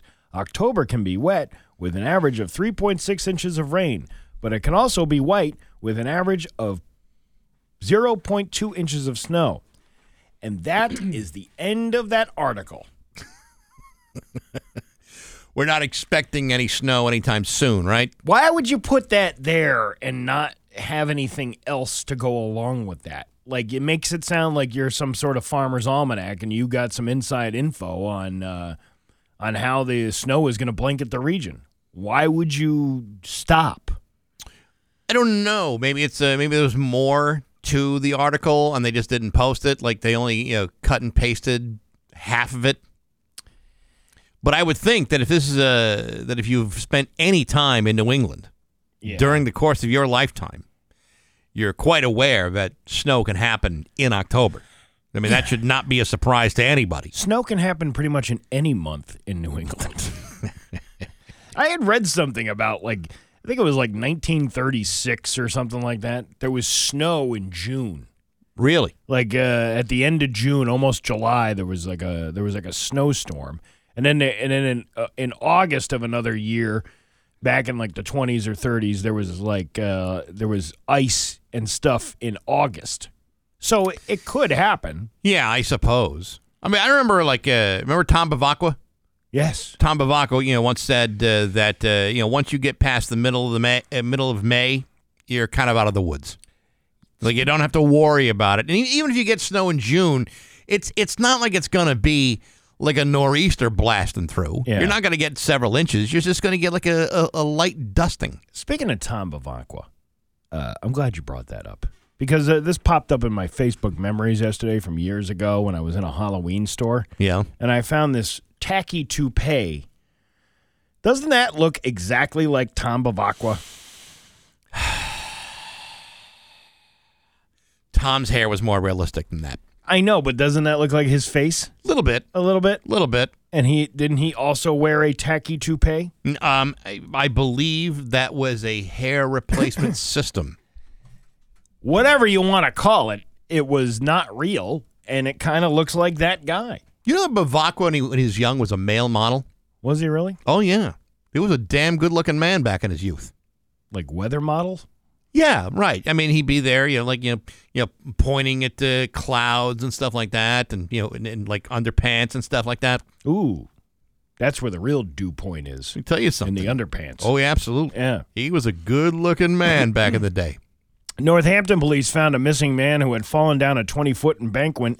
An 84-year-old man took the family dog for a walk around 6:30 last night. The dog returned home with a leash without the man. Where's Daddy? Where did he go? Yeah. Where'd Dad go, Scoob? Yeah. My dog would be like, I don't know. Where's that trash? Police say the man has mobility issues and required a cane for assistance. His wife called the police around 9:30 p.m. They were able to find him within minutes. He was taken to Cooley Dickinson Hospital for his injuries, so at least he was found. But he was out there for a couple hours. Yeah. And they found him, within minutes after going to search for him. 3 hours, and it was pretty cold out there, especially for an elderly person. That's probably no picnic. I hope he's all right. A loud party featuring live bands performing in a neighborhood off Belchertown Road in Amherst prompted police to issue $2,400 in tickets related to violations of the town's noise and nuisance house bylaws Friday evening. Officers were initially dispatched to the dead-end Edge Hill Place at 9:41 p.m. for an accident in which a car hit a parked vehicle near the street's cul-de-sac, causing minor damage and no personal injuries. That parked vehicle was one of many lining the road left by guests attending the party. About 40 minutes later, police cleared out the large gathering, though as people departed, many of whom appeared to be underage, beer cans were discarded on the road. 4 20-year-old women were all issued through 2 $300 tickets each for violating both Amherst noise and nuisance house bylaws. The women are from Grafton, Middleton, North Reading, and Laguna Beach, California. Oh, hey. I'm always surprised that when I was in college, we didn't get tagged for more noise or violations, too. We threw like one party where the cops, busted it up and said, you got to tone it down. But like any other night, we'd be up until like 4 or 5 o'clock in the morning making all kinds of noises. And the one party we threw, where we had like 100 people or more in the house, the cops showed up and told us to pipe down. Of course, 5 blocks away, they wouldn't arrest Jeffrey Dahmer, even though he's with a 14-year-old kid with a hole drilled through his head. But at least the cops were willing to shut down a college party, because that's when real problems begin. Well, that's like the easy way to do things. You know what? There might be people getting molested and killed over here and eaten alive. Yeah, that's 5 blocks away. That's a much worse neighborhood. Yeah. Did you see this kid with a Pabst in his hand? I finally finished watching the Dahmer series last night. Yeah. It's just, there's so many levels of where this story gets disturbing, and it ain't just all on Dahmer, because the police officers and the neighbors and everybody else, there's such communication issues between everybody. I mean, there were complaints about the smell of Jeffrey Dahmer's apartments for months, and they did nothing about it. Even went into his apartment. And they bought this ridiculous story. Oh, I got rotten meat in the kitchen. Really? And then try to explain this half-naked, Laotian kid that you got sitting outside. Who's my boyfriend? Well, that's what I was thinking in the beginning of that, because I watched like 15 minutes of it, and I haven't watched any more of it because I don't know. I know what he did, but like he's walking past the landlady. And the landlady is like, what's going on? And he's like, I put that meat. I threw that meat away last week, but I got some other. I'll clean it out this weekend. Mm-hmm. It's like, how long is this smell going on for that somebody didn't go, I wonder if he's got a body buried in there? If you've ever smelled a rotting body or a rotting carcass, mm-hmm. even if it's an animal, there's no getting around that smell. That's I know. It's a pervasive, awful, putrid smell. I feel so horrible not only for the families of the victims, but also the people living in that apartment building. Complained over and over again, and nothing was ever done until finally until a guy escapes. Yeah. That was the moment when this all came collapsing around him. Crazy story. Crazy. At 12:21 a.m. on Saturday, officers were called to a downtown bar over complaints about an older man touching college-aged women, where he was escorted out by bouncers. The man, who was intoxicated and on the ground outside when police got there, also allegedly aggressively pulled one woman by her hair. The victim told police she wasn't yet sure about pressing charges. Another incident occurred at 7:04 p.m. Saturday when a motorist passing a fraternity party on North Pleasant Street said her windshield was shattered by a lacrosse ball thrown by a guest. Game on! Car! Police spoke to the members of the fraternity who said they had been playing basketball in the driveway. Nobody knows where the lacrosse ball came from? Nope. Just sitting out here doing keg stands and playing basketball. We're studying, officer. What's college students. What's that lacrosse stick doing over there? Oh, I don't know. Somebody left out here. We use that to clean our fish tank. You just got to be able to lie to the police. That's all. It worked for us. A Florence woman who accused her physical therapist of inappropriately touching her, leading to Edward Kostick's conviction on indecent assault charges last month, is suing Kostick and his former employer, Cooley Dickinson Hospital.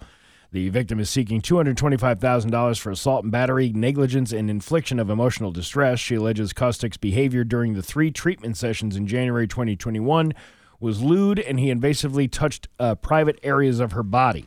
According to the lawsuit filed in Hampshire Superior Court, the victim sought treatment for neck and back injuries at Cooley Dickinson Rehabilitation Services after a car accident. She alleged that Kostick touched her buttocks and bare breasts and put his hand in her pants to touch her thighs and groin with no chaperone present. Yeah, that's a sign your rehab guy is probably not on the up and up. Yeah, if he's touching things that he shouldn't be touching, sure. As a matter of policy, the Daily Hampshire Gazette does not identify victims or alleged victims of sexual assault, but the plaintiff did not return for any other physical therapy appointments due to the invasive, bizarre treatment she received. In the first 3 sessions, the complaint reads, plaintiff was in fear for her safety due to Kostick's behavior and treatment of her. Plaintiff suffered and continues to suffer from anxiety due to this experience. That has to be one of those traumatic things that you now have to deal with. Because somebody assaulted you while you went for a medical procedure. Oh, absolutely. It's a total violation. It's a total violation, and it's like, yeah, you deserve that money. And money ain't going to make it all better, but it'll help.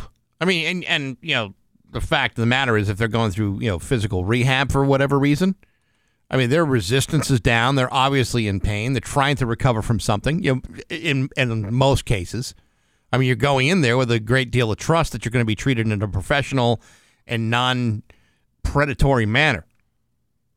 Yeah, it would be very traumatic. It's October, which means that the local Halloween haunt attractions are open for business. We actually have some tickets to give away coming up in just a little bit. Yeah, the McRae's Monster Mash. So what's your favorite place? The site HauntPay.com recently asked more than 2,000 haunt industry professionals. Really? A haunt industry professional? Some people focus. What we can expect for this year, and for starters, it shouldn't be hard to find a corn maze. I went to one of those once. A corn maze? Out in Southampton. It was okay. But it's like, I don't know if I want to get lost in a cornfield. I was reading about something. It was like the largest corn maze in America, and it's enormous. Even the biggest ones around here, puny compared to this one. It's like a full 2 miles of corn maze. Yeah. Like, no, thank you. Like, Hell no. I guess it's nice for a fall, autumn walk, you know, but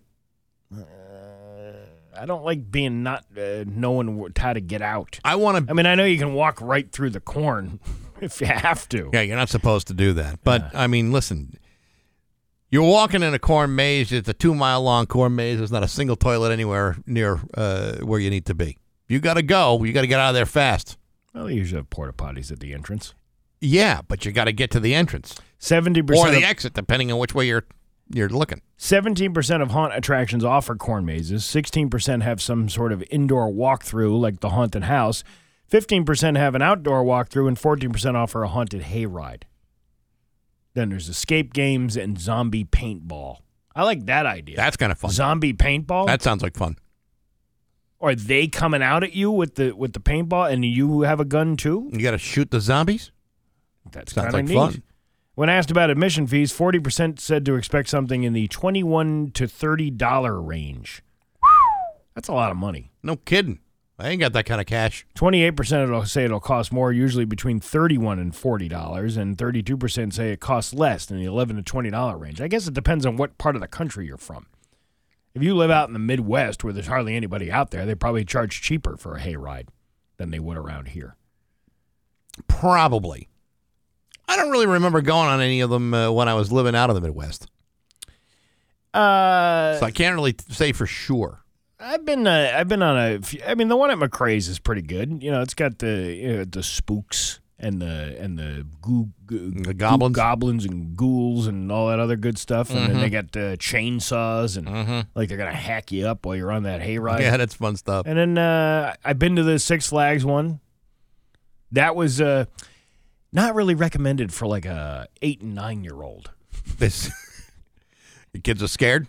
They were at the time. They were younger than that. I think they were maybe 7 and 8. And we all decided, yeah, maybe we should go through this haunted house with 2 kids.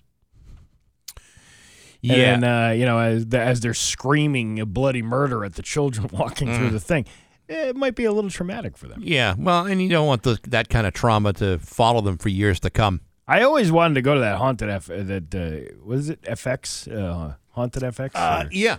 Yeah, I want to do that. They doing that this year? Yeah, they should be doing it. I think they're doing it. Yeah. Haven't heard. Your Pioneer Valley forecast today going to be rainy with a high of 55. Tomorrow, more of the same with a high of 61. It is 49 right now in downtown Springfield. I'm Steve Nagel, and that's the news on Rock 102. Ah, yeah. Nobody gives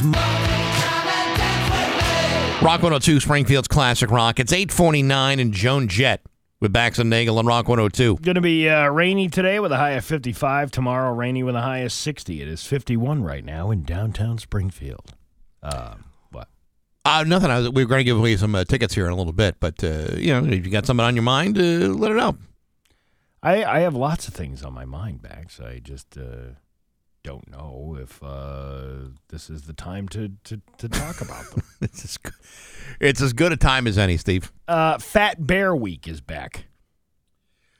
What are we referring to? The Fat Bear? Yeah, it's not the guy you met up at Swallow Hollow the other night. I don't even know what you're talking about. The annual competition hosted by Alaska's Katmai National Park has announced this year's contenders has kicked off the event meant to celebrate the brown bears as they pack on the pounds before winter hibernation. It's like the Mardi Gras for bears. Show me your teats. Give me those beads. I was going to say, you see a bunch of bears with beads all around their necks. Yeah. Oh, look at that fine mama bear over there. It's packing on some weight. Yeah. It's bad bear bitch o'clock. It's thick 30. The competition works by using a bracket format that pairs the bears against each other, giving online voters the opportunity to choose the Fat Bear Week 2022 winner over the course of several rounds. Is there like a bear calendar at the end of the year, or what do they do? A bear spread? Yeah, right. Yeah. Bitch better have my honey. Fat Bear Week is a celebration of success and survival, the National Park wrote on its website. It's a way to celebrate the resilience, adaptability, and strength of the Katmai brown bear. Online voting will be open from today until the 11th from 8 a.m. to 5 p.m. Alaskan time. You know, I had never, ever seen, like, live bears, like, in the wild. Yeah. Until we started camping up in Vermont. Uh-huh. And, I told you, we have these friends of ours that feed the animals. Yeah. Like, the raccoons show up every night. So do the foxes. So does the bear. And I've seen bears now twice. And every single time, from a distance, they're so freaking cute that you just want to go up and give one of these bears a big fat hug. Yeah, no, but you can't. Yeah, because what you realize is, as adorable as they are, even like the little bear cubs. We saw like I told you, there was a bear underneath an apple tree, and there were these 2 little cubs up in the apple tree, throwing apples down for the mama bear down below. Oh, it was adorable. We pulled the car over and watched this miracle of nature happen right before our very eyes. And I thought, you know what? I want to go up there, right up to those bears. I want to give one of them things a little bit of a hug. Because it's so damn cute. But then I was reminded that these are wild animals that could rip your flesh right off your skin. Yeah, well, right off your bones without even blinking an eye. Well, I mean, you bother any animal, they're going to come after you. True. You know, and black bears are pretty much, they're kind of scared of humans. Like, they don't want to interact with you. They don't want anything to do with you. Yeah. And that's why most of them will run away if you like bang a trash can or make some loud noise, and they'll be like, "Oh, I don't want to deal with this." But when you go after their cubs, even the ones that are cute and adorable, like you just want to pinch their little bare cheeks. That's when they get real bent out of shape. So while they may be afraid of you, they'll rip your entrails right out and start stomping on them. And I'm not saying they're not dangerous. Like, you wouldn't want to, like you said, if you start messing with one, oh yeah, then they'll come after you. But like a grizzly bear don't give an F. Grizzly bear will come right after your ass and go, I want some of that sweet meat. Exactly. Like a polar bear, you don't want to mess with a polar bear. Polar bears will kill you. Like Jeffrey Dahmer. Right. He's coming after you. Yes. He wants to eat your flesh. He will. And he also wants to offer you a Pepsi ribbon back in his apartment. And he will ignore the stench for weeks. What's that smell? Oh, it's just rotting raccoon back there. Anyhow, the Monster Mash Scream Park at McCrae's Farm in South Hadley is going to be open every Friday, Saturday, and Sunday throughout the month of October.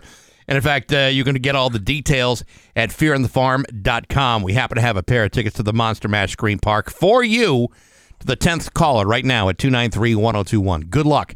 It's just about 8:55 with Bax and Nagel on Rock 102. Fall is here.